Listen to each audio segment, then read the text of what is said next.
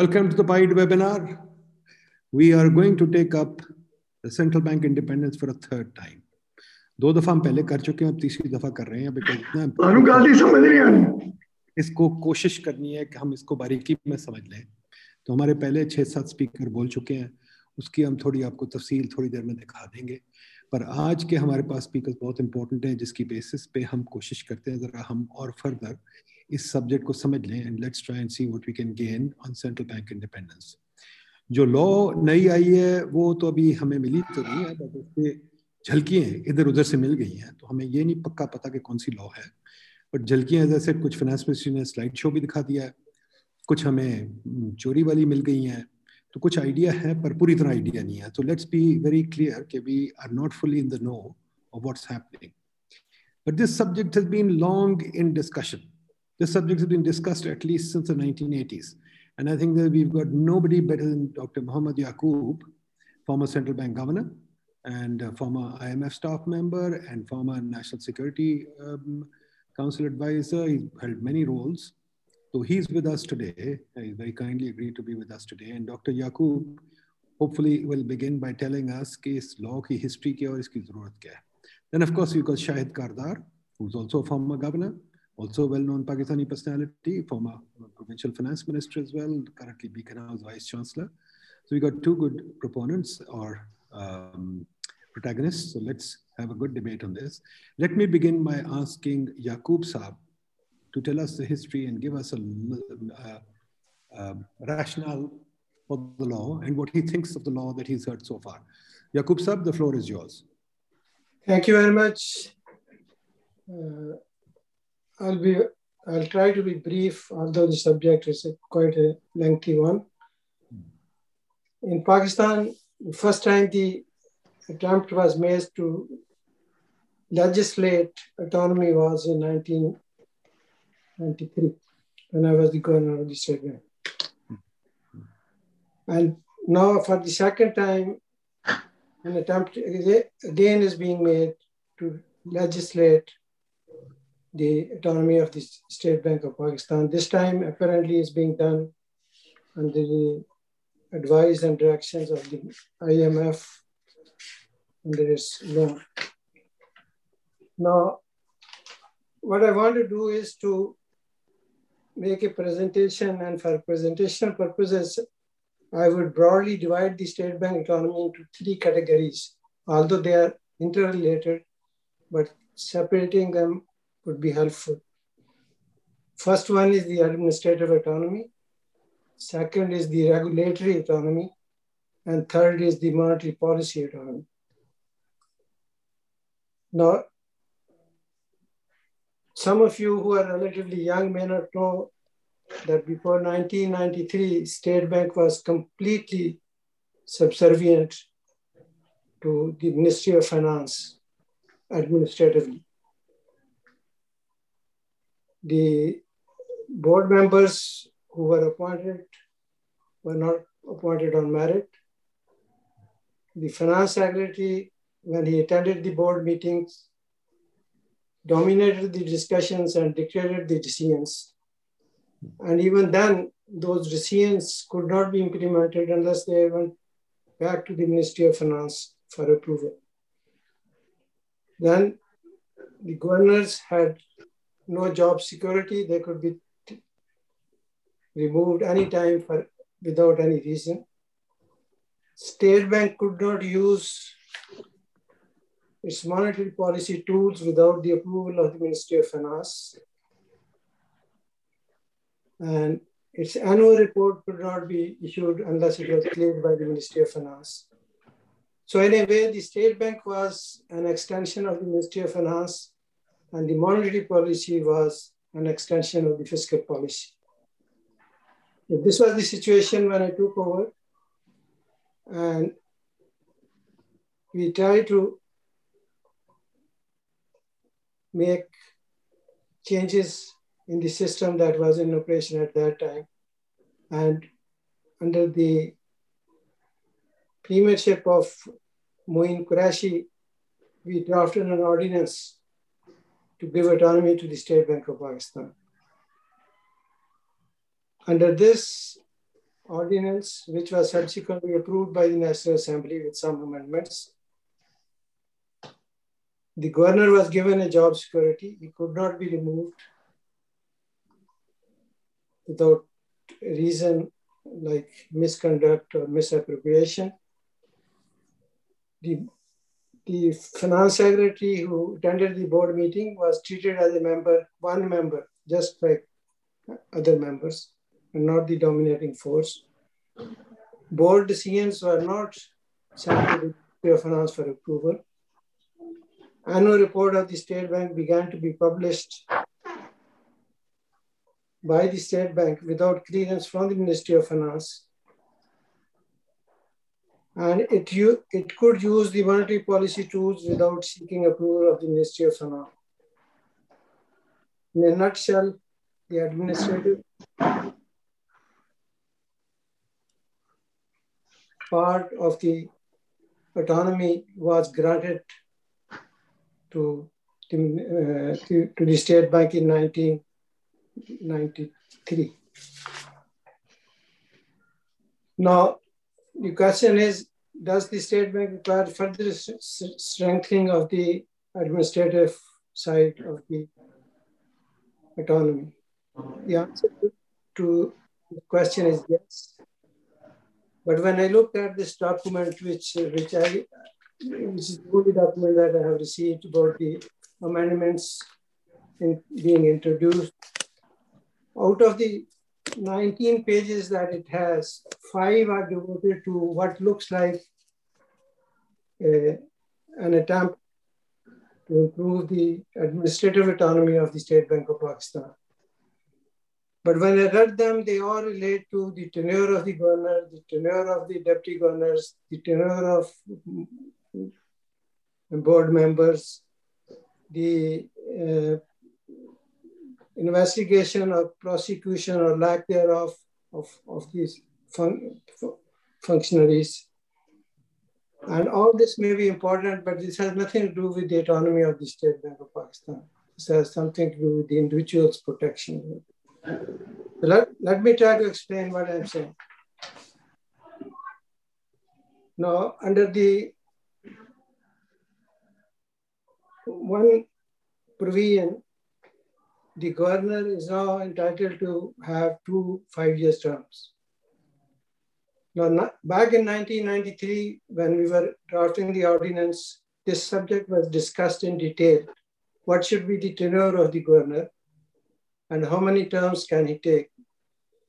And at the highest level, we came to the conclusion that the governor should be appointed for a 1 term of 5 years, non-renewable, for the simple reason that if he is made renewable, he will have the temptation to work more to secure a 2nd term than to protect the fundamental responsibilities of the State Bank of Pakistan. That 5-year term was subsequently when the ordinance went to the National Assembly, Bailey's government changed into from 5 years to 3 years and renewable for a 2nd time. But that was going against the spirit with which we were trying to say that it should be a 1 term. So I personally believe that this 2-term governorship is not the right one. It should be a governor appointed for 1 term for 5 years so that he devotes himself to the working during that tenure rather than trying to get the 2nd tenure. Then question comes of the deputy governors. Now, the deputy governors are also being recommended to be appointed by the government with one amendment, and that is that the State Bank governor will first consult the Minister of Finance, develop 3 names, again send them to the Ministry of Finance, and they can pick one of them and appoint them. Now, my submission is that the government's involvement in the affairs of the State Bank should be reduced by letting the deputy governor be governors be appointed by the board of directors of the state bank and not by the Ministry of Finance. And in this way, the role of the board will increase and the role of the government in the administrative side of the state bank will be reduced. Furthermore, the deputy governors should be appointed from within the career staff. This was the practice until 1993 when I was the governor. And the reason for that is that if you appoint the governor from outside, you need to have his colleague who has institutional memory. He knows the history, what's going on, so that it can effectively guide the governor who doesn't know what was going on in the State Bank of Pakistan. And it is also important that the career staff should have incentive for career progression, at least of one of them to the level of the deputy governor. So the deputy governor should be appointed by the board. They should be appointed from within the career staff of the State Bank of Pakistan. And the present practice that has been started, I think, after I left,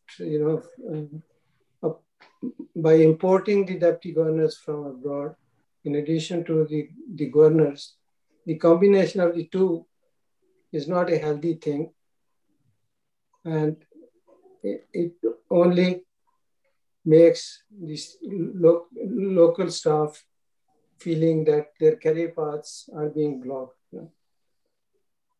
Then third point I want to make is that there are so many provisions mentioned here in this document, which are meant to protect the state bank management, staff, board from prosecution and investigation.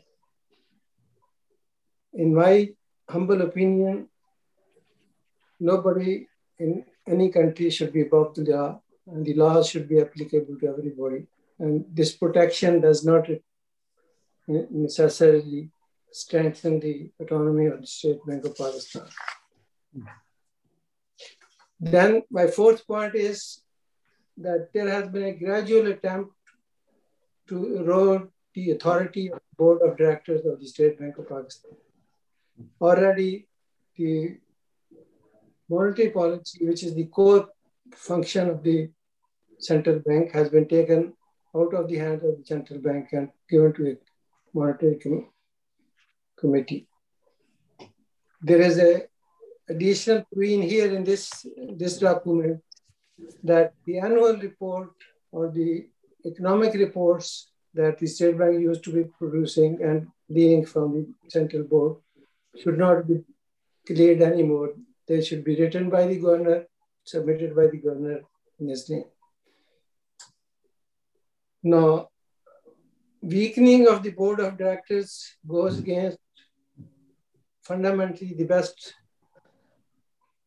international practices that is supposed to be the key factor determining these recommendations. And in my opinion, a powerful board performs two functions. First, the board becomes a buffer between the government and the management. And second, it acts as a check of authority by the management. So the board's weakening is not in the best interest of the State Bank of Pakistan. Now, this is basically about the administrative autonomy. Now let me go to the regulatory autonomy of the State Bank of Pakistan. Again, in 1993, when I took over, the State Bank's regulatory authority was very limited. And the reason was, first of all, there was this Pakistan Banking Council, which was a parallel central bank set up by the government, which had control over the commercial banks. It could audit them and also make decisions about their management. Then there was massive interference of the Ministry of Finance in the commercial banks, particularly when they were nationalized. A huge staff was created in the Ministry of Finance, which was looking after supervising the commercial banks. And State Bank was in a way sidelined, which was actually the real regulatory authority of the commercial banks. Government controlled the approval of new banks and liquidation of old banks, and thereby marginalized the case of regulatory authority of the State Bank of Pakistan. It created many problems. You would have heard the Mehran Bank scandal. This was basically the scandal that reflected the lack of authority of the State Bank in issuing the bank licenses. So in this atmosphere, we took care of these problems by reforms that were introduced in 1997. Pakistan Banking Council was abolished. Bank Nationalization Act was amended to stop government interference in commercial banks and improve their governance. Banking Companies Ordinance was revised to strengthen the role of the State Bank. State Bank was made sole regulatory authority and the authority to issue licenses for banks. Bank inspection staff was trained and equipped, and the regulations were strengthened. The result is that State Bank is not doing well as a regulator with the sole authority to sanction banks, and privatization of banks has strengthened the State Bank regulation. The result is that this new amendments contain no further changes in the regulatory authority of the State Bank of Pakistan. Now, the third part, which is the most important part of autonomy, is the monetary policy autonomy. And this is in a very messy situation. Monetary policy autonomy was very carefully drafted by us in 1997. And we introduced two sections in the State Bank Act, Section 9A and 9B, with the sole purpose of making the State Bank the sole institution responsible for the formulation and implementation of monetary policy. Actually, at that time, Zubair Khan was the Commerce Minister, and I and Zubair Khan sat together and drafted these two amendments very carefully. What were the main provisions of those amendments? Main provisions was, number one, the State Bank will have the sole authority to conduct a market-based monetary policy. Number two, the State Bank will determine and then enforce the limitation on government borrowing from the State Bank of Pakistan based on the monetary policy considerations and not on the fiscal requirements of the government. Number three, that the State Bank will submit quarterly reports to the Parliament, and the purpose there was that the Parliament will hold meetings there, call the governors, ask questions, make him accountable, and also get educated. We also set up an organization called Fiscal and Monetary Policy Coordination Board. And the purpose was that in this board, before the annual budget is introduced, they will sit together and develop what is the inflation target, what is the growth target, and other policies. And in this the planning minister or the deputy chairman planning commission, the commerce minister, the minister of finance, and the governor were to be the participants. Now, without having a growth target and an inflation target, monetary policy couldn't be formulated, nor could the fiscal policy be formulated. So the purpose was to have a macroeconomic framework that is commonly understood by all parties in the government. And on that basis, the state bank would formulate its monetary policy. This arrangement or this framework was followed for 1 year, but it was completely bypassed thereafter. And in fact, subsequently, attempts were made to even amend these sections.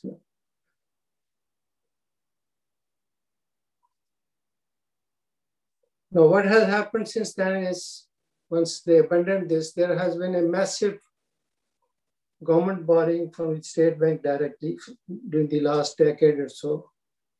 And that had very, very adverse implications for both inflation, external account, and the economy in general. This direct borrowing was stopped when the IMF entered into an agreement with the government this time. But that is being done under the compulsion of the IMF. Now it is proposed under this act, this may be made permanent, that there will be no direct borrowing by the government from the State Bank of Pakistan. Now,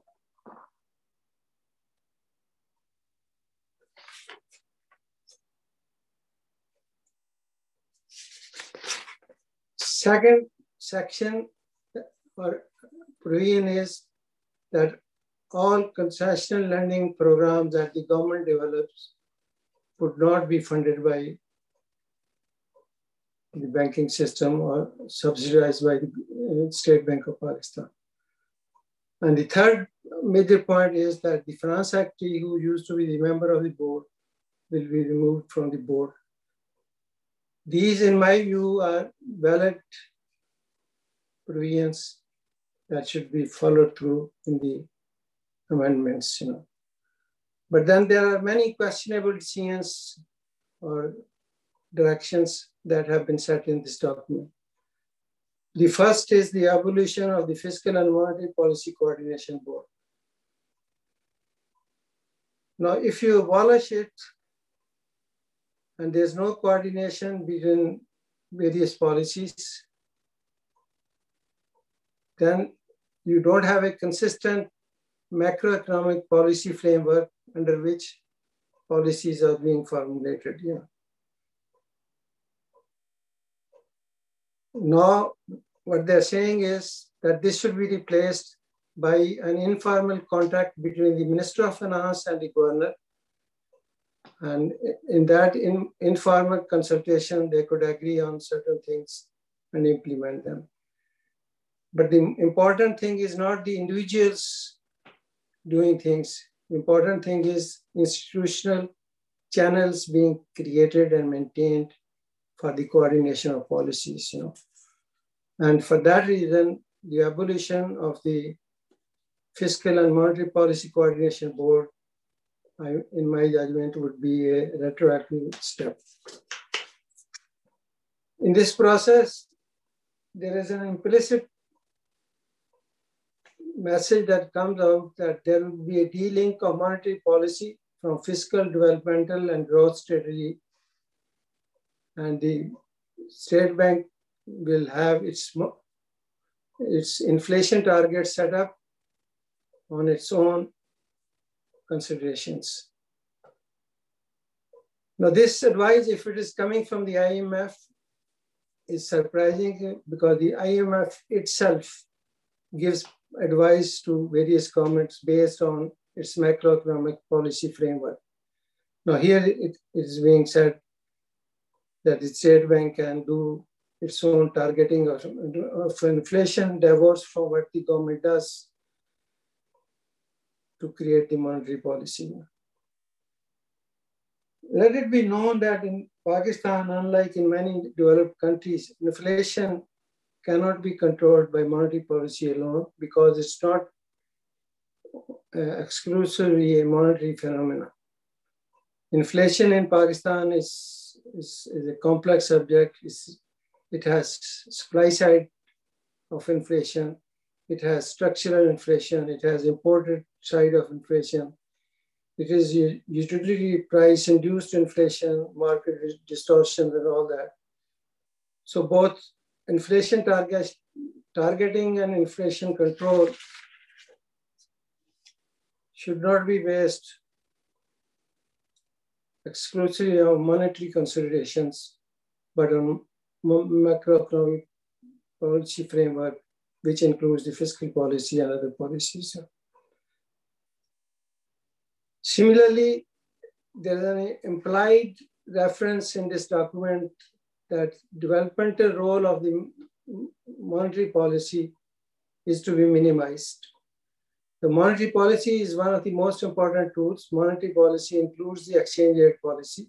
So the credit policy and the exchange rate policy play an important role in the development of the economy. And they cannot be isolated from the rest of the policies. Therefore, there is a need for the monetary policy to be integrated with the other policies. And the only way it can be done is through institutional arrangements like the Fiscal and Monetary Policy Coordination Board. Now, I must emphasize, and I think the state bank should be aware that there's a difference between autonomy and anarchy. And there's a difference between autonomy from the government and autonomy within the government. What we are looking for is autonomy within the government, that once the inflation targets and the growth targets are set up, the state bank should come back home and do its work of determining what the safe limit of expansion at net domestic assets of the country, how much credit is needed by the private sector to achieve the targets of growth and investment that are set. And it then residually determines what is the safe limit of borrowing by the government from the State Bank of Pakistan, or for that matter from the commercial banks. Now, in this regard, let me finally point out one very important point that is missing even in the writings of the State Bank of Pakistan. Right now, the State Bank is not lending to the government directly, but it is lending to the government indirectly to the commercial banks. The commercial banks are supposed to be mobilizing deposits from the private sector and using those resources to give credit to the private sector as a first priority. What's happening now is that the government comes for borrowing to the commercial banks. Commercial banks lend it to the government because they find that the risks of default in lending to the government is low. And the result is that they, instead of lending to the private sector, they lend to the government. And they lend it not by mobilizing deposits, but by going to the discount window of the state bank and discounting the same government papers with the state bank, taking a credit from there and financing the government. So in a way, the state bank is financing the government via commercial banks. And this leads to many adverse consequences. The most important one being that the private sector is deprived of the legitimate credit needs are not being met. So that aspect of lending through commercial banking to the government needs to be checked by the state bank through its various instruments which it has at its disposal. And if possible, they should be explicitly mentioned in any reform process. Now, this is briefly what my comments are on the amendments that are being introduced. I did not have the privilege of reading the entire document of reform that has been produced. I don't know if you people have, and I may have missed many things that are there, but I was basically led by this document, which gives a lot of mention. Let's say there's a mention here that it's being driven by past international practices and the ground realities in Pakistan. And the ground realities in Pakistan, I think the IMF has not understood properly. The ground realities is that in this country, laws are not being enforced. And we have many laws on books that remain unattended. One of the most important one is the Fiscal Responsibility Act, under which the government is supposed not to have debt beyond a certain limit, and it's crossing it. That law still exists, and we have no reports. So the laws are as good as their implementation. And even if these laws are passed, if the Ministry of Finance is passing these laws because it wants to satisfy the conditionality of the IMF, this will become redundant as soon as the IMF program is not there.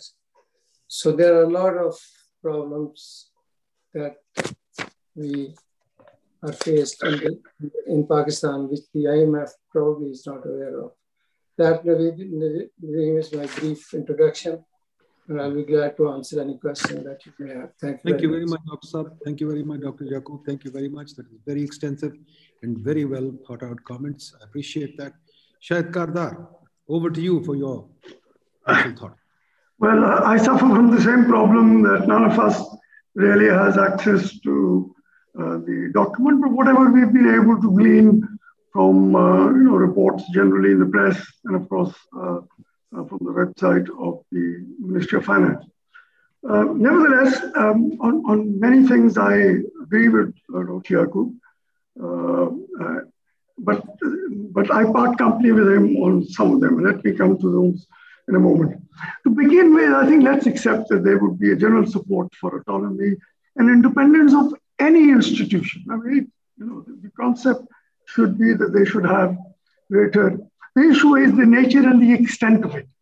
And most of us would passionately argue that the operational aspects of autonomy and independence should not be compromised. So that goes without saying. Now let me move on very quickly. Dr. Yaqub was very kind to give us the history. The principal argument being made for amending the 1956 Act, of course, over the period it has changed, and Dr. Yaqub very rightly reminded us of the major amendments that were made in the 1990s, and then thereafter some adjustment, is that it lacks clarity with respect to functions, objectives, and accountability. Now, so setting them out clearly is in many ways a step in the right direction, and legitimately one would support that because there is also redundancy in some policy actions and instruments over time. What I take issue with, and that's where I part company with Dr. Yaqub to begin with, is that the new law has assumed that the objectives and functions of the 1956 Act, which was essentially a reflection of the economic structure of that era and which continued right up to the late 80s and the early 90s for a variety of other reasons, should continue to be performed by the state bank in today's economic structure. That's the first point I want to make. And I emphasize this, and I'll give examples of this, because of the potential conflict between objectives and functions. And since this webinar is really essentially about the law, most of my comments will be confined to the law, but I would urge PIDE to conduct webinars really to discuss and debate what functions and objectives should really be the mandate of the central bank. To give you some examples, the state bank continues to perform certain functions which it shouldn't. A component of debt management is being performed by the central bank for the government. Examples: soliciting deposits, safe deposits, deposits from other central banks, the Russian digital account. And then the second one, which Dr. Yaqub raised and reminded us, is the injections. The average injection for the year until the end of February was 1 trillion. In March, earlier it was raised to 1.2. Just last week, which is still continuing as part of the injection period, is 1.6 trillion. That is 3.3% of GDP. What is it doing? Keeping the cost of government debt lower than it would have been without injections, the point that Dr. Yaqub made. And what is it costing the government? It can be as low as 50. We all know, and you know it, everyone, basic understanding of what it is. The net cost to government is really as low as 50 basis points. Why would my behavior change for 50 basis points? Then there is the issue of conflict between objectives. You have a high interest rate to squeeze demand. And I'm not going to talk about the impact on growth. I mean, that's something I'll touch upon because a lot of people have talked about it. And so have Dr. Yaqub. But what does it do? It is helping also to keep the rupee overvalued. So you raise the interest rate, supposedly to squeeze demand, but what you're also doing is this part. It also has implications for the stability of the financial system. Now, the asset side of the banking sector will be under stress. So these are things that one institution, which is not actually coordinating and looking at a macro framework and jointly with the rest of government, the point that Dr. Yaqub made, it also raises questions about the anchor. Now, it has accepted as the anchor the CPI. Some may argue that perhaps the anchor should be the exchange rate. I don't know. I'm just raising it. These are the things that I think we need to discuss. And we keep hearing that the exchange rate is now market driven. I find that interesting to the extent that if you talk to any of the banks whose annual remittance of dividends, repatriation of profits is 1.5 billion, talk to the Nestle's and the Unilevers of this world, the trouble they have in remitting profits. Similarly, how can you have a market-driven exchange rate when you have capital controls, and so on and so forth? Okay. Well, let me move on very quickly to a discussion on the objectives. We've already mentioned that the primary objective is price stability, followed by stability of the financial system. It's not clear to me what price stability actually means. One man's view of stability, based on, say, an inflation range of 5 to 7% or 6 to 8%, would be another man's view that this is inflation. So obviously, someone has to set the target which would be acceptable, not just the institution. And I mean, let us not forget, we've never had the kind of high rates of inflation of the Zimbabwe's and the Zambias, and the Sudans and the Venezuela, the Argentinians and the Irans of this world. Also, Dr. Yaqub has mentioned the history, but frankly, I'd like to be enlightened when the state bank in the last 25 to 30 years has been unable to exercise autonomy and powers under the existing law on performing its functions relating to the monetary policy and ensuring stability of the financial system. Frankly, I can only speak from my own experience, and I know the experience of the others. Typical example is this particular institution right now, they were able to raise interest rates 13.25% under the existing law. On the management of the exchange rate, there are two variants. Period in which the institution itself kept an overvalued exchange rate. There was no pressure from Islamabad. Let's not confuse the issue. The other variant has been when there were certain people in power who were siphoning or taking money outside the country. And for them, keeping the exchange rate overvalued made a lot of sense. Now, taking funds abroad is no longer that simple. We all know that. So what am I saying? De jure has never been an issue. The problem, if any, is the de facto autonomy, essentially dependent on the mindset of the key decision makers of the government of the time. Frankly, I cannot see that changing fundamentally. Coming to the primary objective, to achieve and maintain domestic price stability, they have chosen right now the CPI as the anchor, which has a 58% weightage of food and energy. And everyone has been discussing it. Dr. Yaqub also very rightly reminds us these are issues over which, frankly, the central bank has no control. But if you choose that as the anchor and you take prime responsibility or the total responsibility for inflation, should the government refer inflation every time to the state bank? There is also, and so I'm not going to, and we've talked about it, it has been mentioned, imported inflation, oil prices, international, and so on. There is also the demand side of things that it has not been mentioned in the debate in the media that I've seen, which is not impacted by revisions in the interest rate. One is the informal sector, reflected partly by the currency in circulation, which is today 6.7 trillion, which is 14.5% of GDP. Secondly, remittances create a demand for goods and services, that's roughly 8.4% of GDP. So these are, then if you look at multilateral donor assistance, that creates a demand for goods and services indirectly by saying, if there are two types of loans, as you all know. One, they're program loans, in which you will be reimbursed money if you actually first spend it.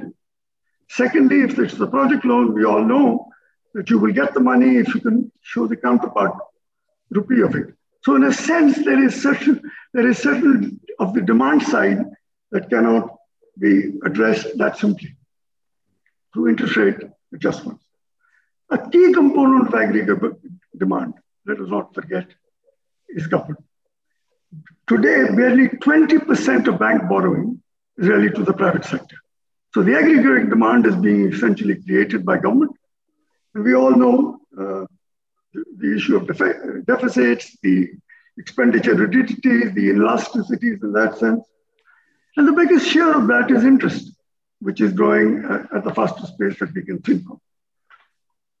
And also in this context, I would also like to understand, when it comes to demand management, the matter of our output gap. When the growth rate is a bare 3%, I mean, does that reflect the potential of the economy? If you start messing around with interest rates, to squeeze the economy. Moving on to the subject of accountability that Dr. Yaqub also mentioned. Who should appoint the governor? And also, who should the institution be accountable to on the achievement of its objectives? I find the draft is somewhat poor on this. Allow me to illustrate it with just one example. It wants a corporate structure which Dr. Yaqub also seems to support, where the appointing authority should be the president, but the terms and conditions of employment should be negotiated or decided by the board. Okay? Whose non-executive members, Dr. Yaqub probably hasn't seen this, the non-executive members supposedly will be appointed by government, but from the list of candidates provided by the central bank, in this case, the government. The second obvious question to me is that can such powers be granted entirely to this body on matters which are far too important and sensitive for the country's economy? And that would lead us slowly to the targeting, who does the targeting, where the discussions should take place. I'll come to that in a moment. Especially if the decisions can seriously compromise the growth and employment prospects. And let us also remember, if this institution is monitoring or assessing or evaluating the performance of the management of the board, the minutes of this board are not kept in the public domain. So everything is going to take place within, cocoon and totally opaque. So who should abide the governor? In my opinion, his appointment should be for one term, which Dr. Yaqub also has, for reasons I'm not going to go through, because he is very nicely articulated, in one term for 5 years. End of story. And it should be ratified by Parliament, the Finance Committee. And if the Finance Committee feels the need, it may do, it should induct experts who assist them in the process of ratification. Next, who should set the targets? Certainly not the board and the SPP management. A proposal I believe I read was that the NEC should be setting a target. As far as I can see, the governor is not a member of the NEC, but more importantly, it is not designed to carry out a serious debate. It only meets once a year. But apart from targets, I feel there is a need to formulate the parameters and the criteria for both monetary policy and financial stability on the basis of which performance can be assessed. It's not just targets, but also the parameters and criteria under which, so that they have the operational autonomy to use the instruments to achieve certain things. Which also means that the institution should not just be submitting an annual report to Parliament, and Dr. Yaqub has already mentioned that, but also required to be quizzed and questioned by the Finance Committee, of course, assisted by experts if they feel that way. And at a minimum twice a year. And these should be public hearings. On the subject of coordination, it's been well spelled out that it should be the Monetary and Fiscal Coordination Board. The draft proposal has no formal institutional structure. Dr. Yaqub reminded us,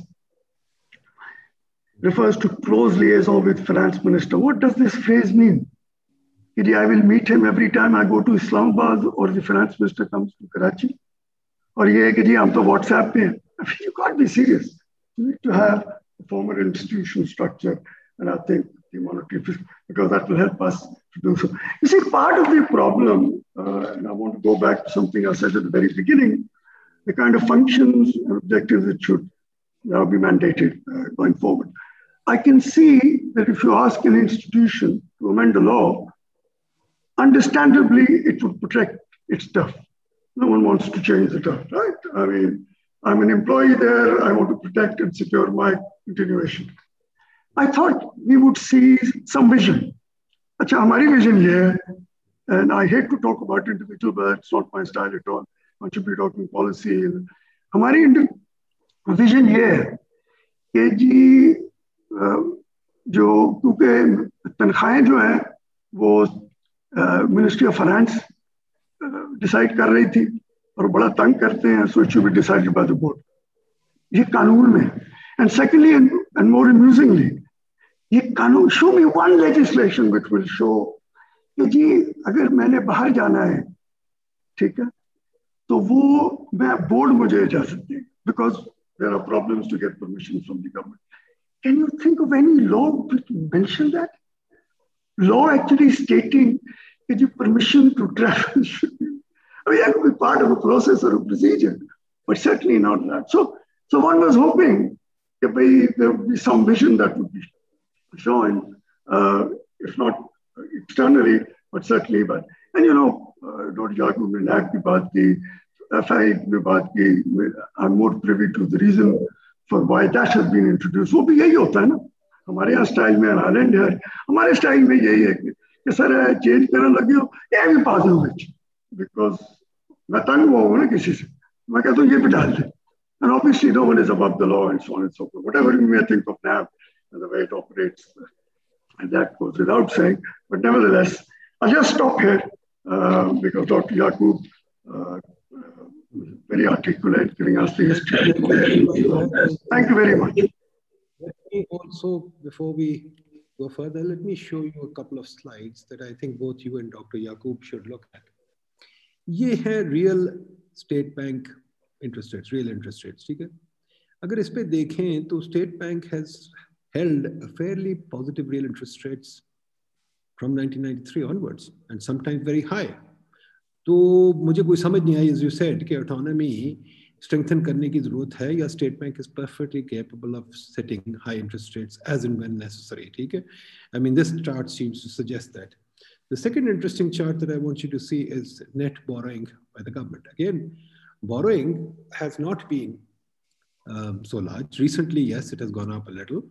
But quite frankly, if you look at in terms of money supply or in terms of rupees, it's not that large in terms of some weighting, GDP or whatever, it's not that large. And again, we have to think about it, case की urgency क्या थी. But look at the next chart.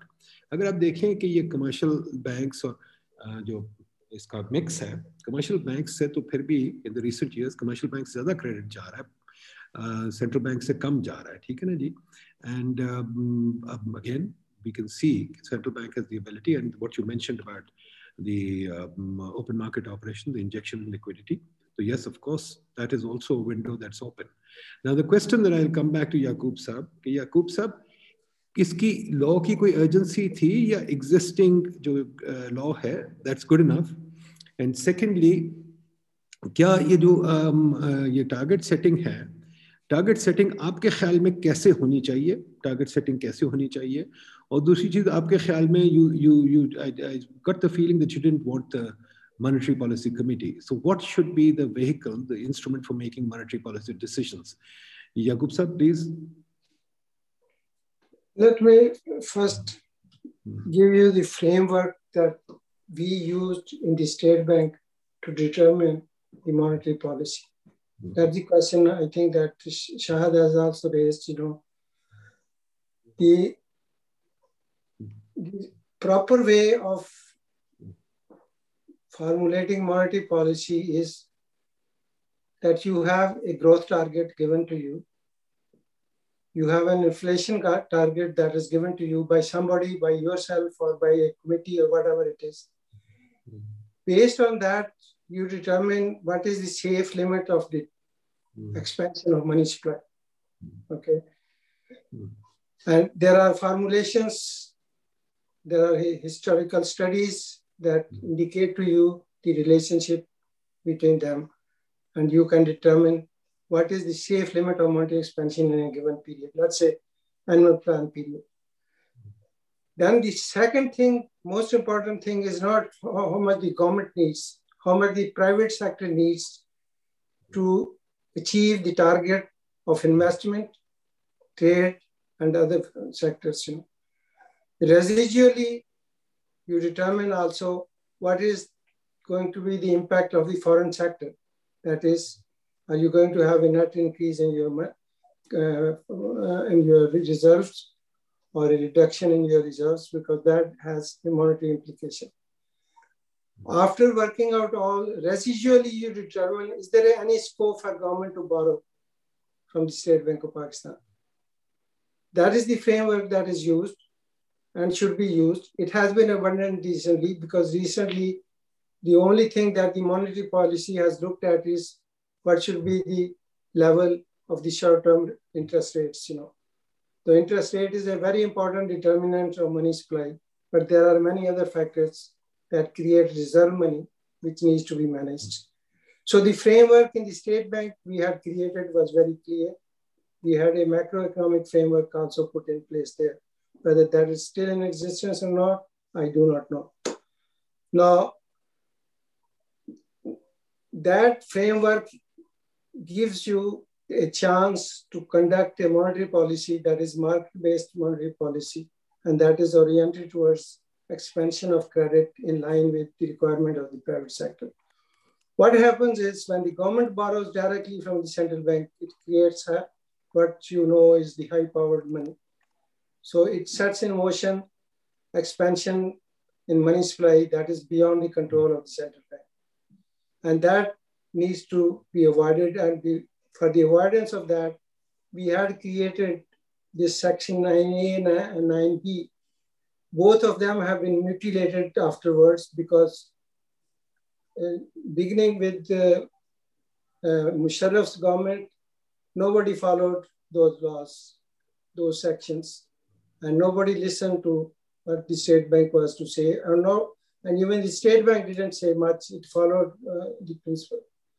So Shahad's most important point is you can have on books laws, if they are not implemented or followed for whatever reasons, then it becomes a meaningless exercise. So the operational point, the factual situation, the de facto autonomy of the state bank is not there. The governors become subservient to the requirements of their job and maintenance of their job. And there are very few of us who had the guts to say, we no more need this job, we can leave it. One of them is sitting next to you, Shahid, who when he was confronted with the president, dictates, he told I cannot do it, he had to leave. But if the governors are appointed who are subservient to the cause of their careers, then no amount of legislative authority will ensure autonomy to the State Bank of Pakistan. And I think the point I was making was that the government should have the least possibility of appointing the key players. They have to appoint the governor, they can. Although in my judgment, if the governors are to be appointed, there should be in the law some specification, what should be their qualifications. You pick up somebody from here or there, put him there because he meets your requirement of doing things that you dictate him to do, or should there be a qualification of a governor? Then the governors should not be sitting there looking for second extension of second tenure. They should be acting upon that, and that requires cuts. So there are all sorts of important considerations. Same is true of the board of directors. If the board of directors are dummies or are incompetent people, they will not perform the function that I am suggesting. What I'm suggesting is powerful central board directors who are competent in their areas, and then they supervise the management, and they also have a check on the government because the government cannot really go through them to the central bank for intervention, So the de facto things are not there, and the de jure things were introduced by us.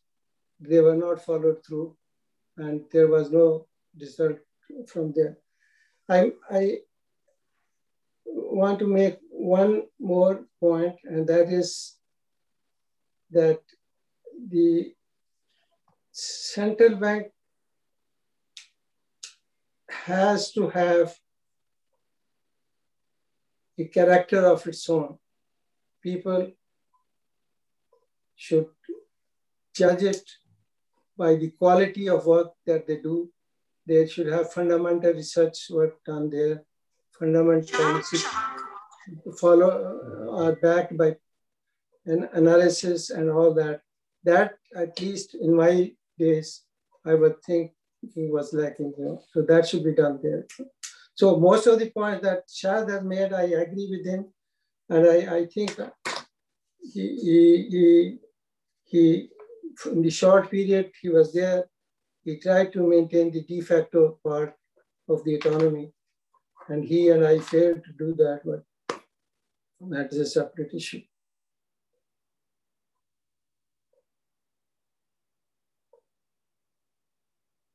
Thank you very much. Nadeem, I don't know whether I have answered your question or not. No, you have. But the question that I have again is कि जी अगर शायद साहब अगर के central bank interest rate set up कर सकता है at real levels which are very high, और अगर के जैसे याकूब साहब कह रहे हैं कि inflation जो है is not really a monetary phenomenon, तो where is the limitation in the law जो अभी हमें इतना रश है कि हम पास करें लॉ?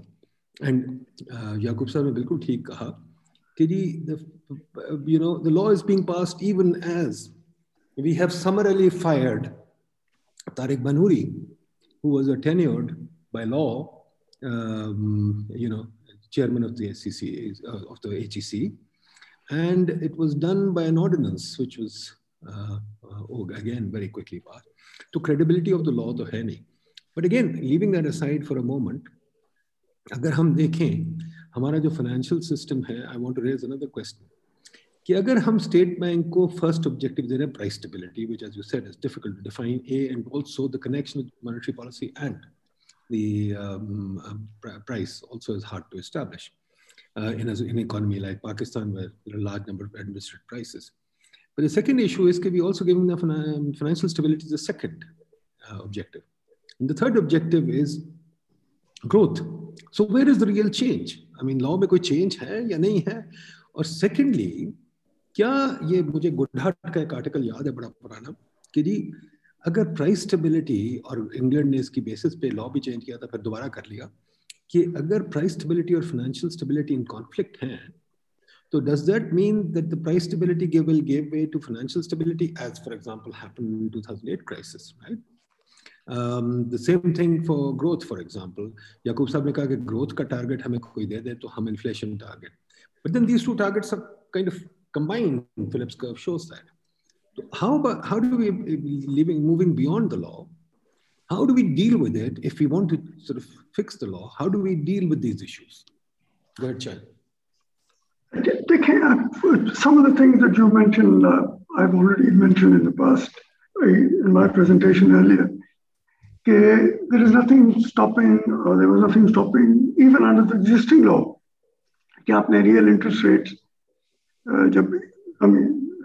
recently 13.25 पे ले आप real interest rate देख लें क्या था उस वक्त, ठीक? तो वो issue नहीं है. The question, again, when you look at the financial stability, we're confusing two things in financial stability.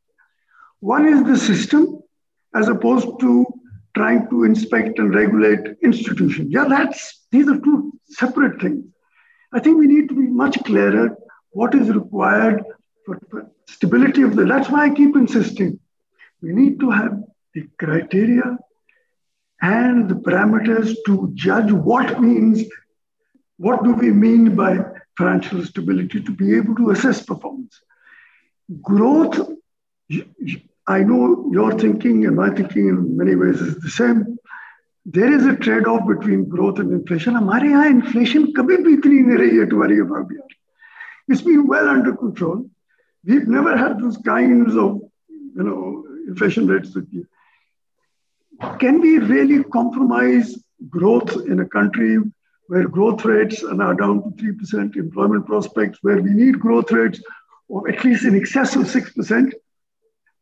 I mean, even a country like the US has a Federal Reserve whose one of the objectives is employment promotion. I mean, employment is one of the objectives. How could we not have that? And that is one of the questions that it's a balancing act. Has to be continuously monitored, and if we are sitting together as part of the government through the Monetary Fiscal Coordination Board, then the balancing act can be handled much better through a macro framework than if it is left to just one agency. So in a sense, it is a combined effort, and in my opinion, it should continue to be that way. And because there are certain things that we should not compromise, and you've discussed enough on the factors which lead to inflation, and the fact that inflation has never been a real issue in this country. And most of the policies that the central bank has been able to actually implement have, under the existing law, have not constrained them in any way. And I'll give you, you see, even when it comes to the kind of intervention, but in my case, I'm aware of other cases, where the intervention, हमारे सियासतदानों की intervention सोच यही है, यार ये मेरा दोस्त है, इसके बैंक को तंग ना करना, फलां चीज रिलैक्स कर देना. नो, हमारी सोच भी बड़ी लिमिटेड सी है. ये मेरा दोस्त है, इसको प्रमोट करके फलां कर दो, इसको फलां कर दो. So वो जो the fear of intervention has been, I think, exaggerated. Yes, there are times when there has been a de facto intervention, and the reasons I've already mentioned earlier. Thank you. Can I supplement something? What Shahid is saying? Please. The experience of monetary and fiscal policy coordination board that I had, it was chaired by the finance minister. And initially their reaction was to convert it into a forum in which they discuss the monetary policy. So I, from the very beginning, made it very clear that each one of us will have to explain their respective policies, and I will explain mine. But there will be no dictation to each other. It will be to understand it. And I resisted the temptation of the Ministry of Finance to write minutes in which the viewpoints that I raised were not even mentioned. And I told the finance minister that I'll have to revise that part of the minutes which I said something and which you have written nothing about. I'll have to add that. And that this monetary and fiscal coordination policy is not a super central bank sitting on the central bank looking at it. The purpose is here to understand how can we coordinate the policies. And that I worked and it prevailed. So if you resist the temptation to dominate, you can achieve something. The problem is in achieving that, you have a risk of personal insecurity, both physical, financial, and job-wise. And that is what most of the governors of the state bank have failed to do. Nadeem, just very quickly, just a very small point. I've heard someone was, in fact, asked me the other day, if the governor actually attends the ECC, that's one form of coordination. So, but you and I, Dr. Yaqub, know, there will never be an agenda item relating to the central bank. So you can't take the ECC as a serious institutional framework for discussions on government policy and economic policy. No, there is stand for Shahid. You know what does ECC stand for? ये याकूब साहब यहाँ वो अरशद जमान साहब थे, अब पता नहीं वो हैं कि नहीं यहाँ. वो हमेशा उनकी बड़ी अच्छी डेफिनेशन है ECC की. It is the Economic Transactions and Concessions Committee. But let me tell. मेरा नदीम का जी डॉक्टर साहब, मेरा नदीम का स्टैंडर्ड जोक था, we were there together, कि जिस दिन ECC नहीं होती थी, हम we used to thank the finance minister because we used to save 25 billion during that meeting. और जिस दिन 25 से कम होता था, we always used to applaud him. So, but let me also. बिल्कुल, जमान साहब बिल्कुल ठीक कह रहे हैं. Let me also give you an instance. In one of the ECC meetings chaired by Benazir, in those days, the Benazir used to chair the meeting, not the finance minister. The Ministry of Finance brought a note for clearance of the ECC, which related to the State Bank of Pakistan and commercial banks, So I raised the point and I told the Benazir that under the changed regulations, this does not fall in the jurisdiction of the ECC. It is a jurisdiction of the State Bank of Pakistan.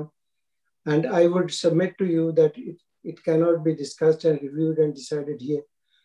And she willingly, after listening to all the arguments, agreed with that and said this matter should be sent to the State Bank, not brought here, you know.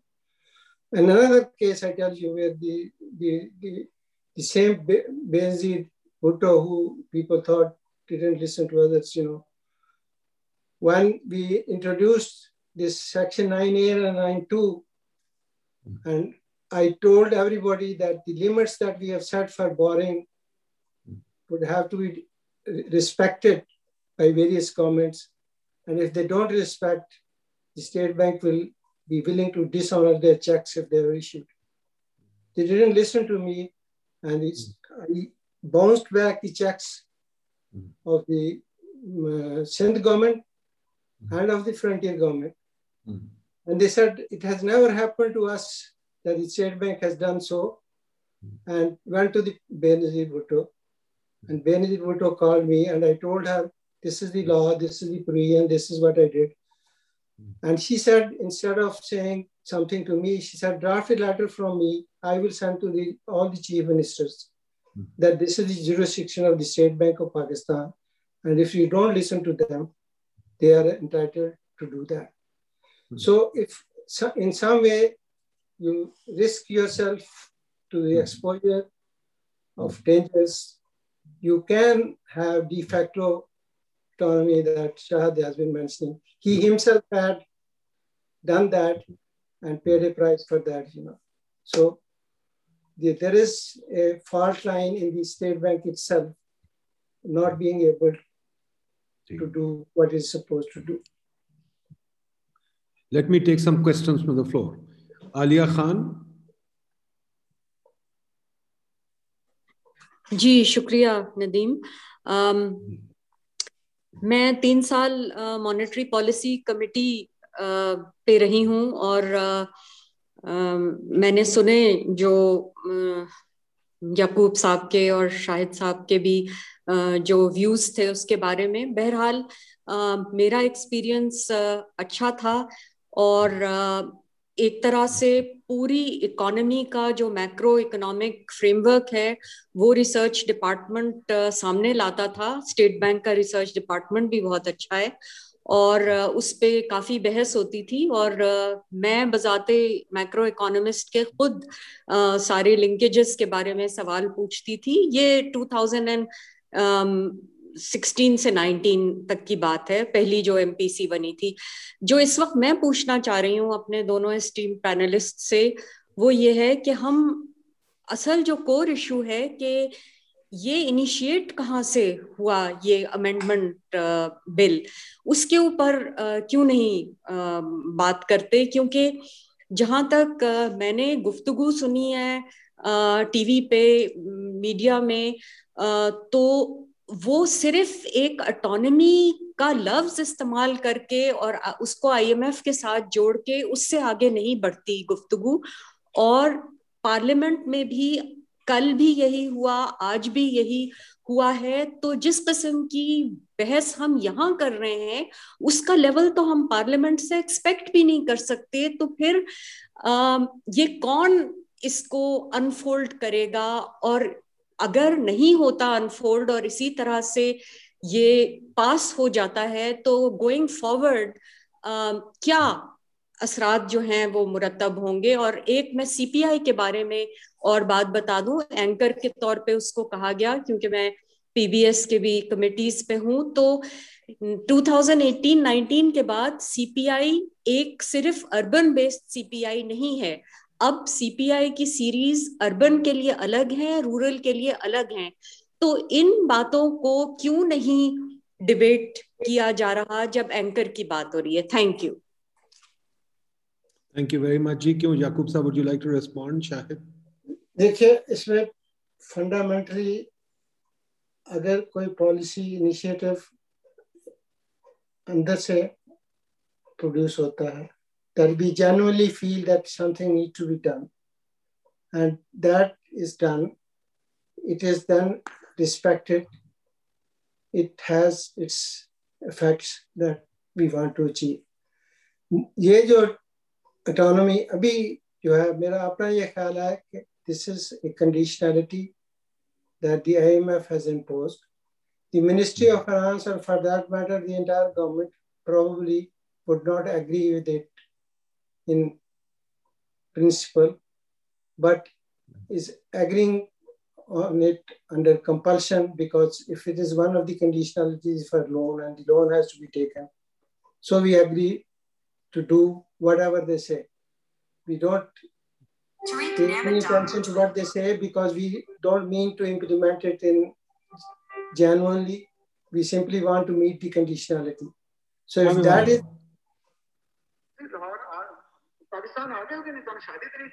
Sir ji मैं शादी तो ऐसी तुसी मिले ही नहीं तो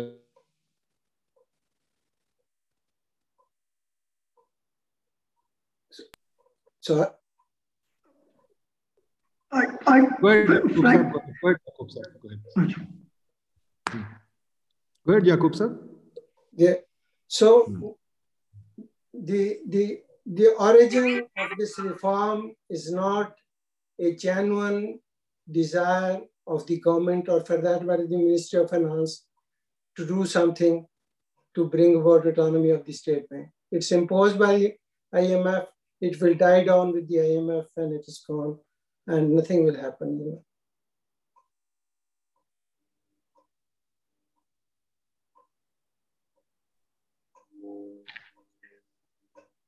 Let me take it. Shahid, do you want to say anything or shall I take the next question? I think essentially, I tend to agree with him. And secondly, look, it has also become an excuse for throwing in certain things in the law which have nothing to do with the fund. And the fund, you know better than I, was really looking at essentially clarity of objectives, wanted perhaps much more to be said about inflation targeting. I suspect must have suggested the 5-year term, largely because of continuity from one government to another. So there would be that continuity. Beyond that, a lot of things, frankly, and of course, something with relate to directed credit. The rest of it really essentially has been driven by the institution itself, because a lot of what they go through at a personal level is considered as a good opportunity to address that as well. So, but the seriousness to actually get it implemented, I like Dr. Yaqub, have serious doubts personally. Thank you.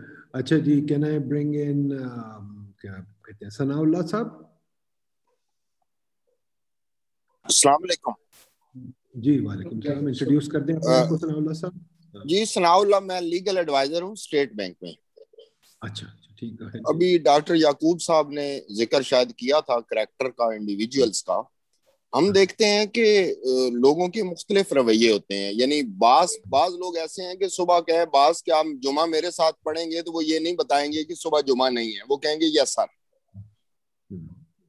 Sometimes boss expects to be informed properly.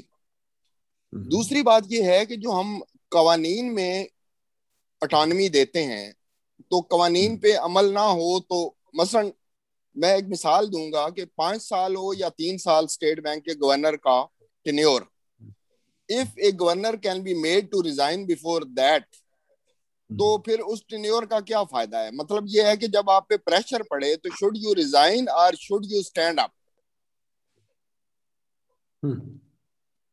ठीक, बस यही बात थी. Governor साहब एक छोटी सी बात बता दें, ये जो लॉ है ये आप लोगों ने, सेंट्रल बैंक ने खुद बनाई थी, IMF ने दी थी, और ये पब्लिक को दे क्यों नहीं रहे? Why is it under wraps जबकि कैबिनेट ने अप्रूव कर दी है और पार्लियामेंट में जा रही है? Should it not be made available to the people?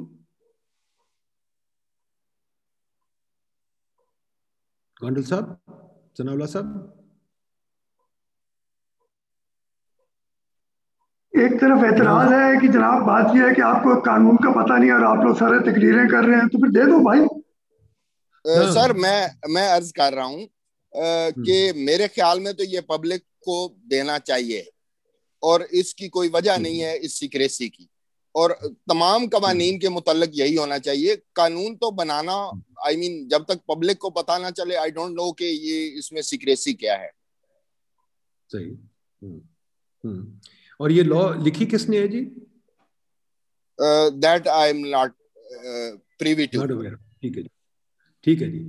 Yaqub sir, would you like to? Let me tell you that when we introduced the similar legislation in 1993, we drafted ourselves these laws. I told you Zubair Khan was at that time the commerce minister. Both of us sat there and we looked at each word that we had used and we drafted it.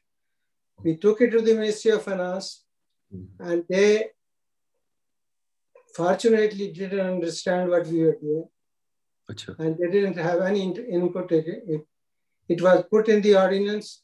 The ordinance went to the National Assembly, was approved as it is. The only problem is once it was approved, and when I told them what its implications are for implementation, everybody got scared. But at least for 1 year, I did manage to follow through with that. And thereafter, it was put in the shelves and abandoned forever. You know, but at least we knew when the laws were being changed and amendment was made, we knew what we were doing, and we were doing something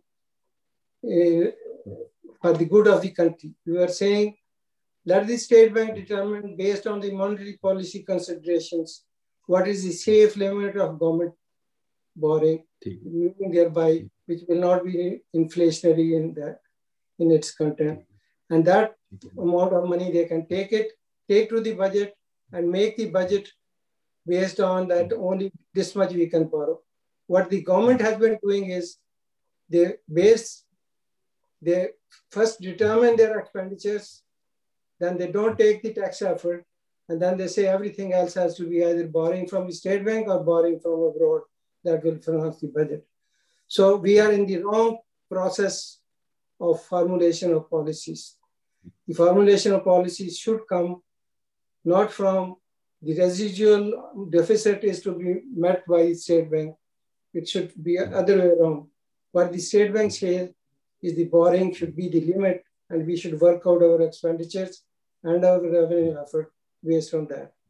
Unless that process is reversed, we will continue to have this problem of pressure on this printing of notes as a means of financing the budget.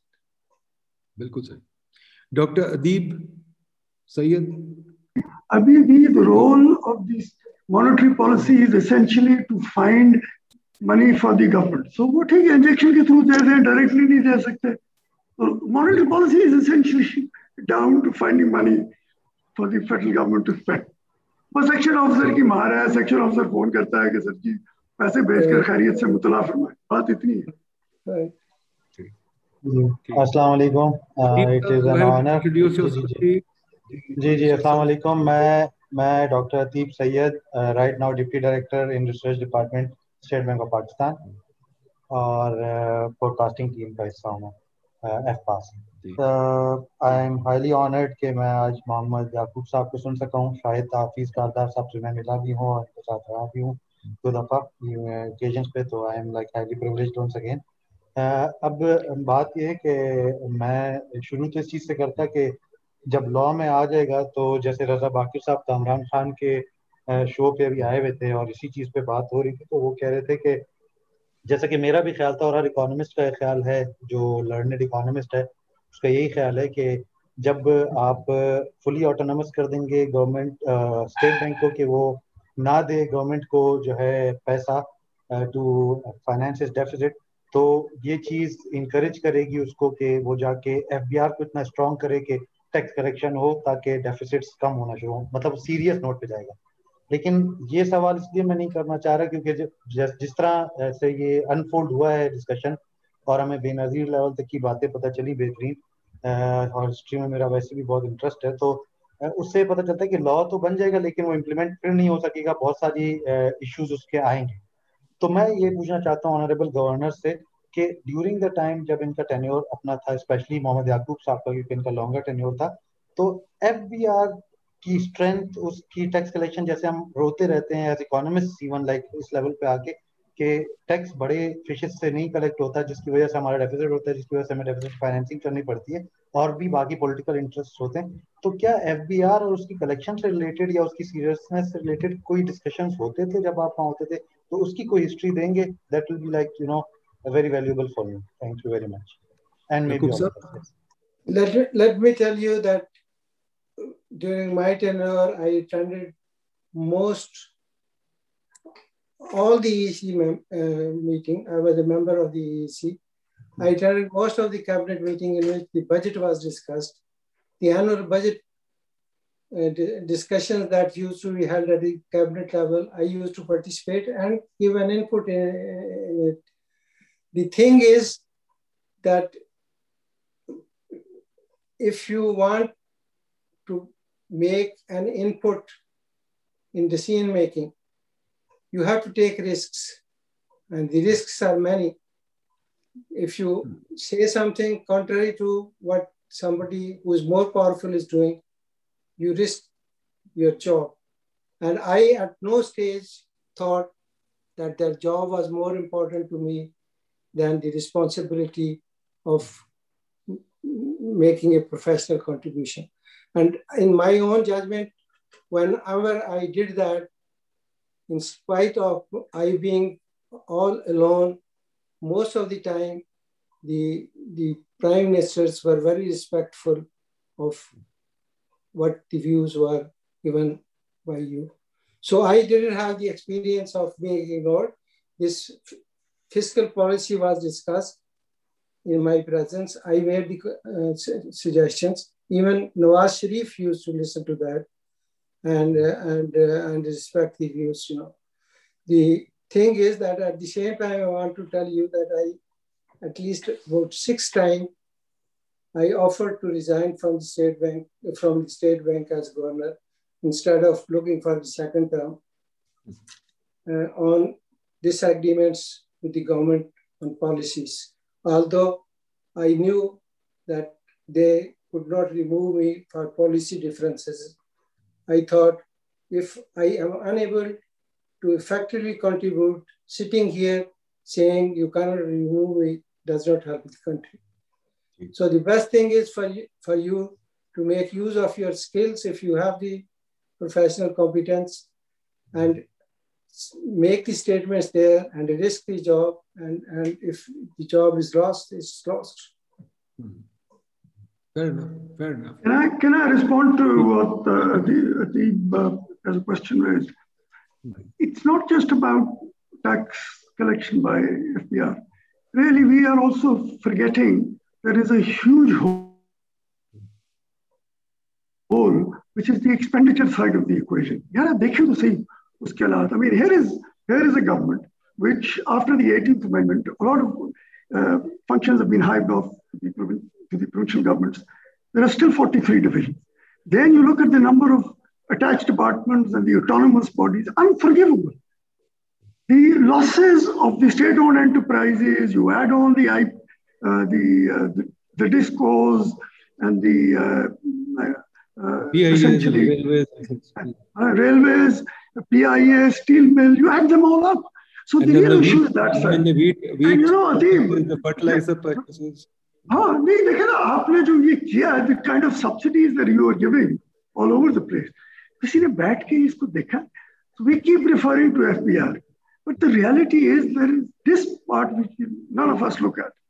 And even look at your own institution. I'll give you a very simple example, your own institution. Take it in the spirit I said. You are all entitled, I repeat, to market salary. And I respect that. I think a very good initiative and it should continue. But I raise a very basic point. You've all entitled yourself to market-driven salary, but have chosen the pension schemes of the public sector. You want the best of both worlds. आपके यहाँ भी ये वही है जो government में हो रहा है. We are forgetting the expenditure side of the equation. मैं आपको आज कहता हूँ कि आप ये बंद कर देना lending to government, including, of course, needless to say, the injections. मैं देखता हूँ आप सारे अपने खर्चे कहाँ से पूरे करेंगे. मेरा open challenge. मैं serious हूँ बिल्कुल. We need to have that discussion even within the central bank. Don't take it as a criticism. But these are things that really is a culture. On the one hand, and rightly, you should all be paid because I genuinely believe this is perhaps the best institution we have in the public sector in Pakistan, which is the state bank, in terms of competence, credibility, and ability. But you can't have it both ways. You can't have private sector salaries and pension benefits of the public sector, which we are all lamenting today. कि ये government तो ये pension दे नहीं सकेगी. ठीक है. Talha Saab, please introduce yourself and say what you want to say. Thank you, Dr. Nadeem. My name is Talha. Talha Saab, आपकी आवाज नहीं आ रही. You have to get nearer. Hello, can you hear me now? बिल्कुल आवाज नहीं आपकी आ रही.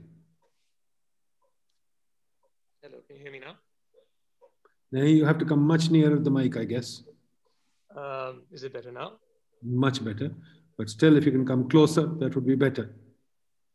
Yeah, I'll try. My name is Talha and I'm an analyst at the State Bank of Pakistan. My question is for Dr. Yaqub. In your opening remarks, you mentioned that the setting up of the MPC, the Monetary Policy Committee, effectively undermined the SPP board and it went against the international best practices.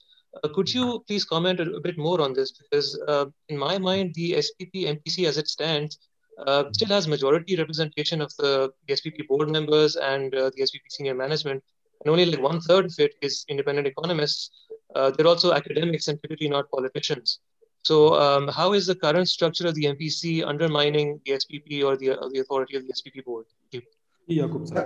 My whole approach is that the best international practices that are followed both in the public and the private sector is that an organization, a corporation, or a body has a very effective board of directors. It should be people of competence.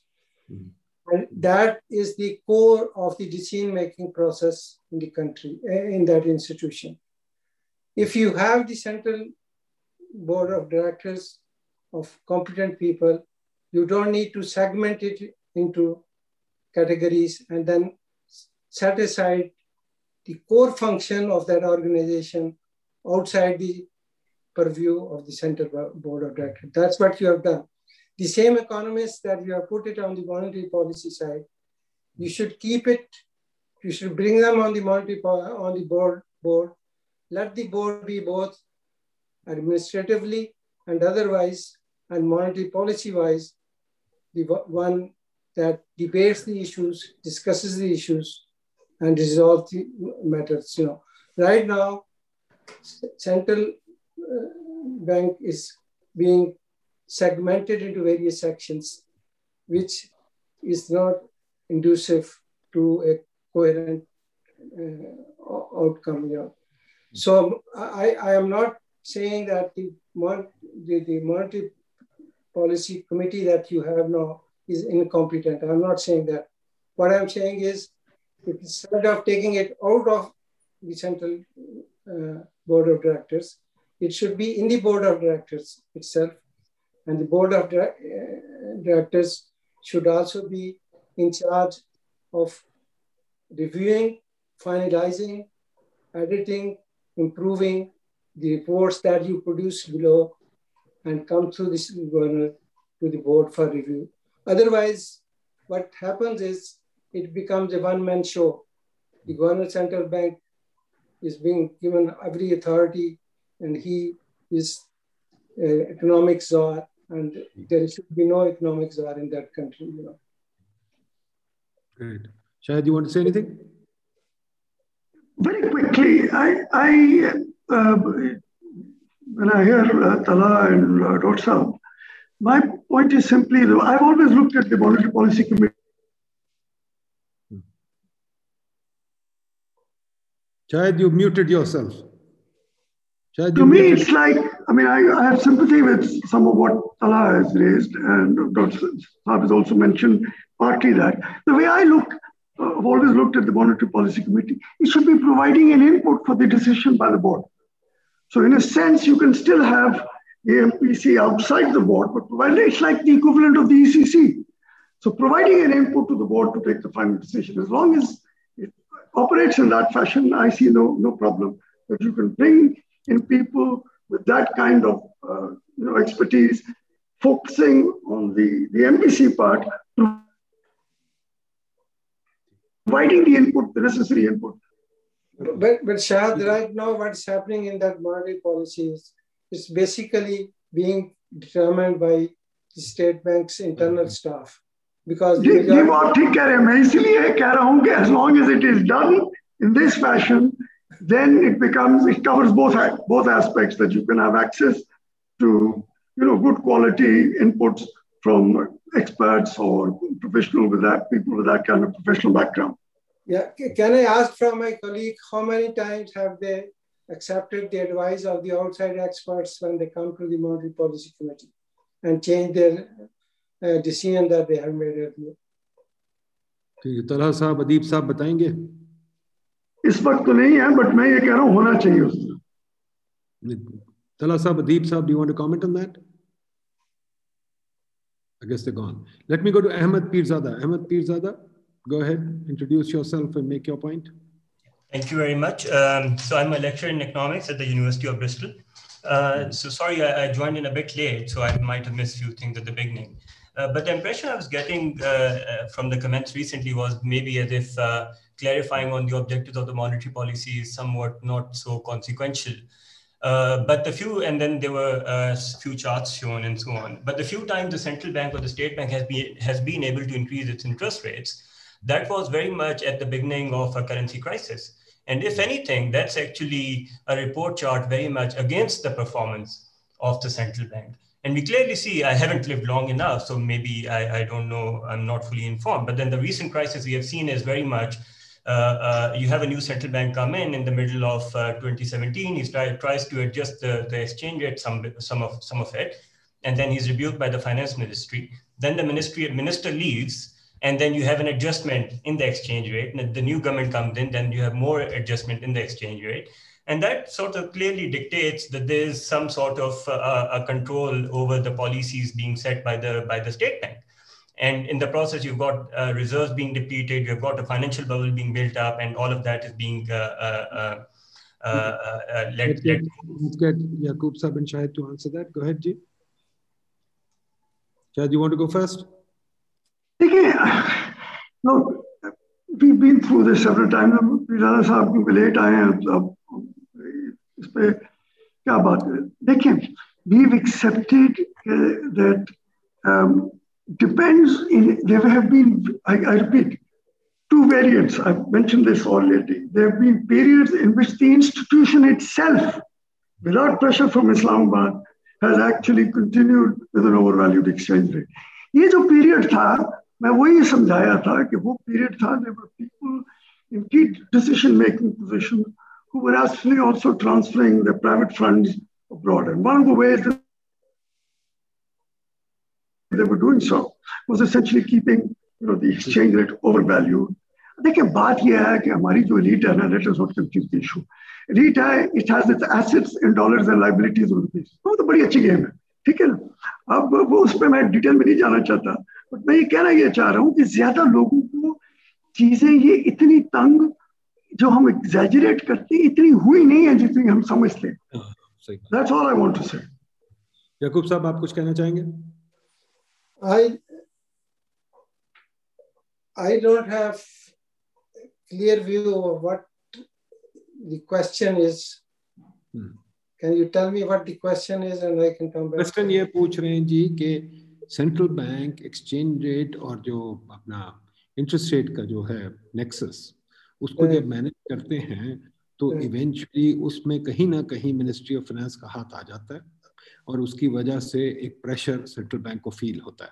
तो central bank should be free in terms of setting both interest rate and exchange rates. क्या आपका ख्याल है ये सही है? देखिए इसमें again the issue is the exchange rate. Let me take up the exchange rate first.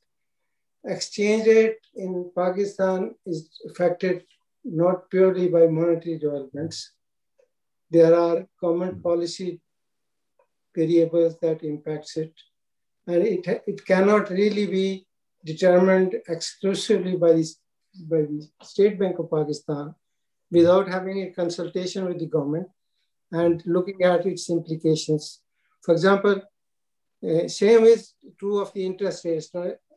The government grumbles that when the State Bank raises the interest rates, it increases the debt servicing liability of the government and it has its implications, you know. But at the same time, the State Bank grumbles that the government dictates to it keeping the interest rates low because it wants to have the burden on budget lower. What it means is that they're not looking at the economic aspects of the policies. They're looking at what it has an implication for what they are doing. That should not be the approach. The approach in determining the interest rates by the central bank, which is basically the short-term interest rates, long-term interest rates, should have no concern.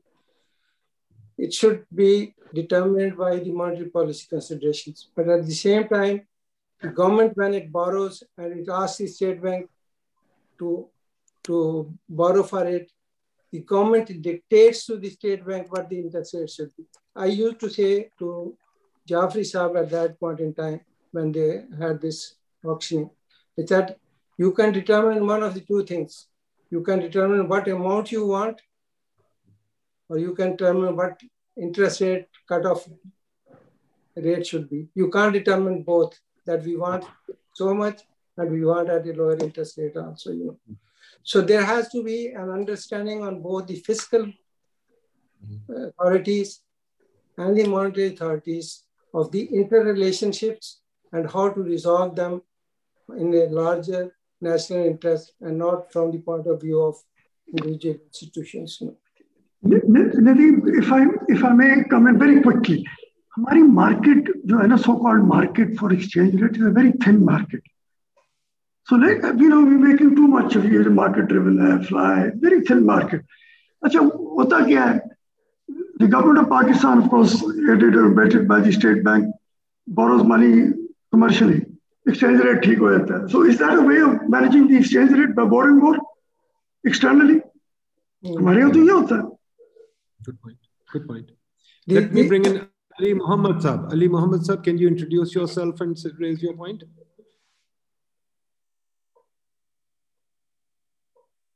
Ali Muhammad? Ali Muhammad नहीं है? अच्छा. Then the last question by Muhammad Hussain. जी वालेकुम सलाम, बोलिए अली साहब. Sir, university of Karachi से मेरा ताल्लुक है. मैं जस्ट आप सबका थैंक्स करना चाहूँगा. बहुत ज़बरदस्त डिस्कशन ये चला है और ख़ास तौर पर ऑर्गेनाइजर्स और हमारे सीनियर एक्सपर्ट्स का मैं थैंक्स भी कहूँगा. बहुत बहुत शुक्रिया sir. Thank you very much. Muhammad Hussain Saab, last question. Introduce yourself and ask your question. Assalamu alaikum. Can you hear me? Oh, sorry. Amir, I'll get to you. Go ahead. Muhammad Hussain Saab. Assalamu alaikum. Can you hear me? Yeah, we can hear you. Go ahead. Introduce yourself, please. Yeah. Ji, Hasnain from Monetary Management Team of State Bank of Pakistan. Regarding, मेरा question था regarding government debt and how the new law actually puts a limit on it. But I actually wanted to discuss the second side of the coin as well. Because agar government is the monopoly buyer in Pakistan of debt, right? We all know that. So अगर हम उसको perfectly market के ऊपर छोड़ देंगे, so market can actually exploit it. Because central bank borrowing, in a way, it is a monetization of debt, but on the alternative side, it is also a tool for government to actually keep a check on market manipulation. अगर हमने देखा कि recently जब से ये IMF का program है, yields on even 3 months, despite the interest rate June से हमारा constant है, despite that the yields have been gradually edging up because market knows कि eventually जो इनके पास debt पड़ा हुआ है ये हमारे ऊपर आना है. We will be the buyers of these debts, so they will keep increasing the yield. So and secondly, the system actually rewards holding the government debt. अगर हम financial stability के point of view से देखें, if you're holding a government debt, then you won't have to provide any risk allowance on it. 100% clean होंगी आपकी books, so you can pay out whatever you want to say. और secondly, हमारा interest rate जो transmission structure है, that also rewards it because हमने ये link किया हुआ है कि आपने डिपॉजिटर्स को फ्लोर -50 बीपीएस देने, तो अगर आप पॉलिसी रेट पे भी डेट उठा लेते हैं, you will still have that decent gap of 150 BPS और पॉलिसी रेट जो आपको स्प्रेड मिल जाएगा इवन कि आपको गवर्नमेंट डेट उठाया। सो सिस्टम भी उसको नहीं प्रमोट करता कि आपकी मॉनेटरी पॉलिसी की effectiveness in terms of promoting growth and private credit, because system ही इस तरह का डिजाइन है कि वो आपके पब्लिक डेट को, गवर्नमेंट के डेट को प्रोटेक्ट करता है। In fact it promotes the banks holding the government debt versus lending it out of the people. But the second thing कि तुम अगर आप इसको totally transfer करने का दे, तो that would also end up doing a little bit more harm and actually take away a lot of tools, future possible tools from the central bank. Because we've seen कि in Western countries, central banks have started and even bought the government debt to bring the yields down. Around now, अगर आप देखें तो inflation premium बहुत ज़्यादा बढ़ गया है across the yield curve. तो दिस कैन एक्चुअली इसके ऊपर इतनी डिस्कशन नहीं आई सीन ऑन ठीक कह रहे हैं शायद साहब, बोलिए। अच्छा नहीं, देखें, if you recall I said कि this is was purely about the law. I'd be more than happy one of these days to sit down. देखिए, I keep hearing कि जी बात ये है कि गवर्नमेंट के, मैं आपको सवाल पूछ रहा हूँ अपना स्टैंड को, ये जो deposits हैं in the banking system, let us not confuse them. These are really transactional balances. These are not savings. ज़्यादा से ज़्यादा किसी का collateral होगा तो कुछ होगा, banking system में नहीं है. That's why you're continuously injecting money. दुनिया में जब quantitative easing हुई, the whole idea was to give money to the private sector. यहाँ तो उल्टा है. मुझे तो समझ नहीं आती कि बैंकों को क्या जरूरत पड़ी है ट्रेजरी का बंदा रखें, बाकी सालों को फारिग कर दें। आपका क्या capital adequacy ratios भी उसी पे बने हुए हैं, the point that you have raised. So the point is, frankly, we need to have a discussion on these things some other day, and I genuinely believe we should. हम फंस गए हैं कि we're continuously talking about the law, and we need to go beyond that. That's why I said at the very beginning, अगर आप इसमें आए थे, this whole question of functions, objectives, क्या है, कौन से instrument, आज क्या होना चाहिए, anchor क्या होना चाहिए। मेरे ऐसे ये शायद कहना शुरू हो जाए कि यार बात सुनो, let's agree कि जी हमने लेवल ऑफ रिजर्व्स क्या होने, बाकी चीजें भाड़ में जाएंगे। लेवल ऑफ रिजर्व्स को फैसला कर लेते हैं based on obligations, based on what we think will happen to the current account, look at the obligations that we will have to service, और उसकी बेसिस पे हम अपने रिजर्व बिल्ड अप कर लेते हैं so that we have enough ammunition for the future. That will take care of the exchange rate and a lot of other things. That's another way to look at it. So unless we have this discussion, something. Shacha, Desha, can I make a point on this? I think the State Bank has not been able to understand what is going on right now in the commercial banking system. Right now, the commercial banks are supposed to be mobilizing savings from the private sector and lending it to the private sector. There comes the government. The government debt is a default-free debt. The rate of return on it is given, and the rate of return is given without mobilization of deposits, because they can go to the State Bank of Pakistan, give them the collateral of the government instruments, take money from them, add to that interest, and collect it from the state. So this has a direct implication for the monetary policy itself. So unless now most of the commercial banks are having in their asset portfolios the largest amount of government instruments. There's no business for commercial banks to hold them. If I was there still, I would have imposed a restriction on the commercial banks that they cannot hold government paper beyond a certain level, even if that is available to them. From the purely monetary management point of view, nothing to do with the federal government's borrowing. So in some ways, the fact that you are not lending to the central, to the government is not a big deal as much as it is being made, because there is an indirect way of borrowing And what happens then? The government takes this paper, it comes to it, its profits are transferred back to the government. The government, on a net basis, doesn't lose much. So the central bank has to, regardless of whether these laws are changed or not, should conduct its policies in a way that it takes into account not only what is being done in terms of borrowing from the central bank itself, but what's being done in terms of borrowing from the commercial banks by the government. This aspect is an important one and should be looked into. Commercial banks are in the business of making money. आप उनको ये opportunity देंगे, ठीक है, interest rate बढ़ा देंगे. But Shah Sahab, you shouldn't do it. The central bank should not do this. क्या करें? नहीं, देखिए ना, we have a reality, ठीक है? जी, state bank की pay scale से ऊपर है federal government. Reality ये है. Beyond the pay scale. Let me bring in Amir Durrani now. Amir Durrani, quickly. Sir, as an engineer who's a student of economics, मैं आपसे एक पहले premise set कर देता हूँ कि my premise is based on today's discussion that I do believe the independence has always been there. You did not need this new law. Having said that, I have 4 basic questions. These are questions, but let me quickly go through them because Pirzada is there. I want to ask him and actually also to Shahid Kardar Saab. A lot of people have been throwing around this data on how interest rates set by state bank impact inflation.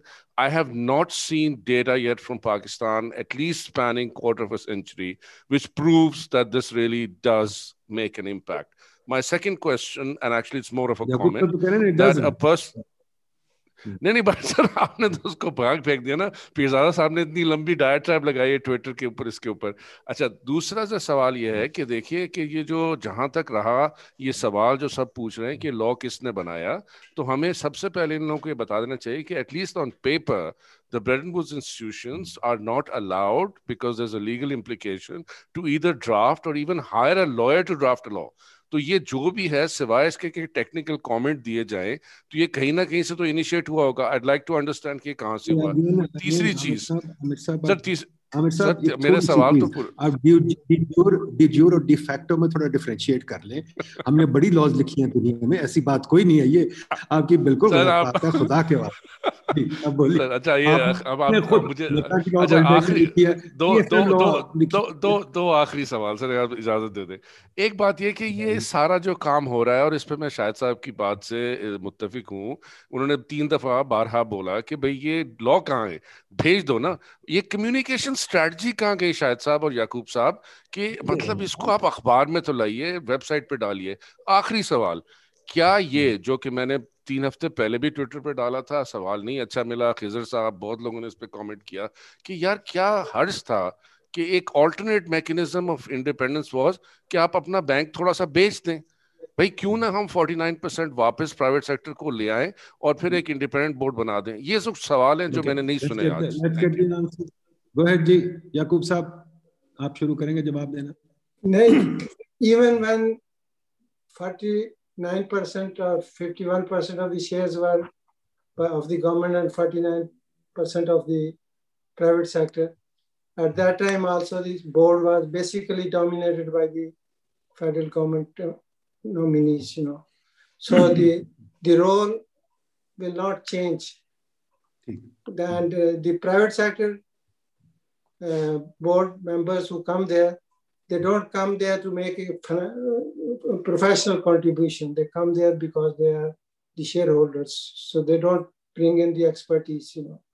So the only way the boards can function properly is if the boards are, like in most of the countries, professionally competent people sitting there having a judgment that is valued professionally.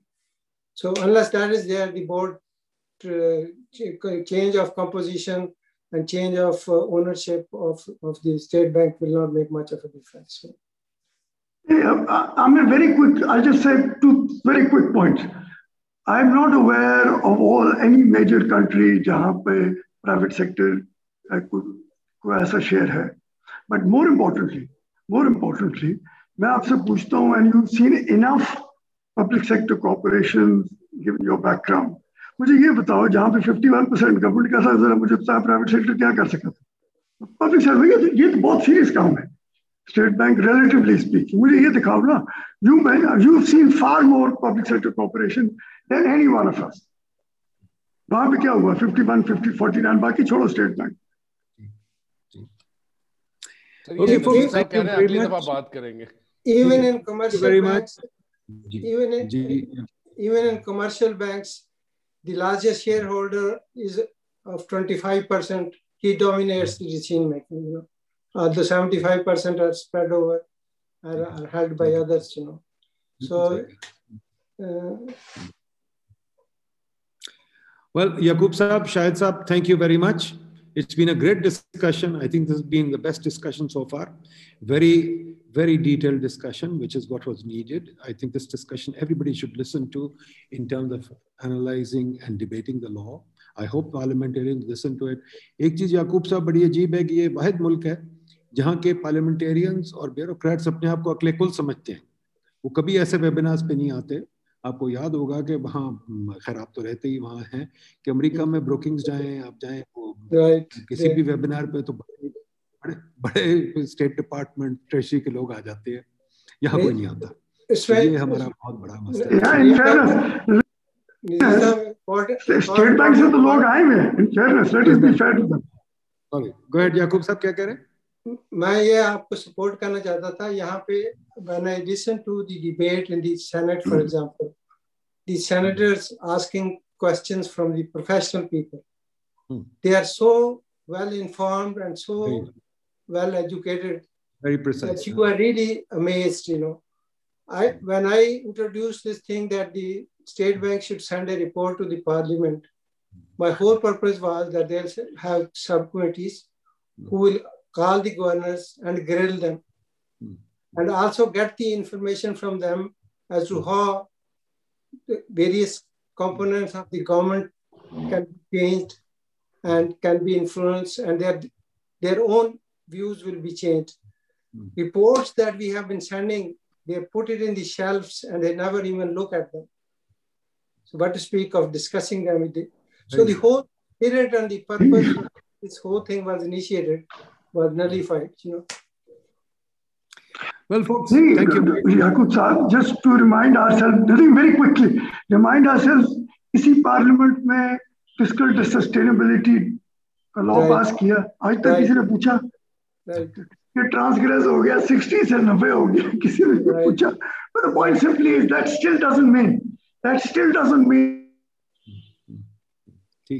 that we can somehow we should bypass parliament. I don't believe that. And I think that it is time that they should reach out to other people to help them understand various things. कोई अखिलकुल कोई भी नहीं है, including all of us here. The point simply is it's a collective wisdom, and we need to reach out to each other. And hopefully, Nadeem, just to conclude from my side, we need to talk about the kind of functions and objectives that the state bank should really be given a mandate for.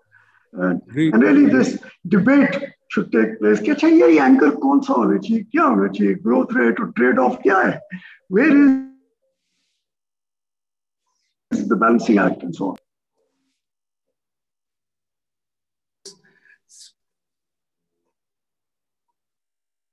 You're muted. Sorry, I'm still muted. मैं कह रहा हूँ, thank you very much, Yaqub Saab, Shahid Saab. We have covered a lot of ground. I think we've had a considerably detailed discussion. I think a lot more needs to be discussed. Unfortunately, we will not have that kind of discussion. We should have many more of these. We're going to do at least 2 more of these webinars with eminent people like yourself, primarily to educate our population on these issues. And I thank you for doing this today. Inshallah, see you both again soon. All the best to you. Thank you, everybody. Thank you. Yaqub Saab, lovely.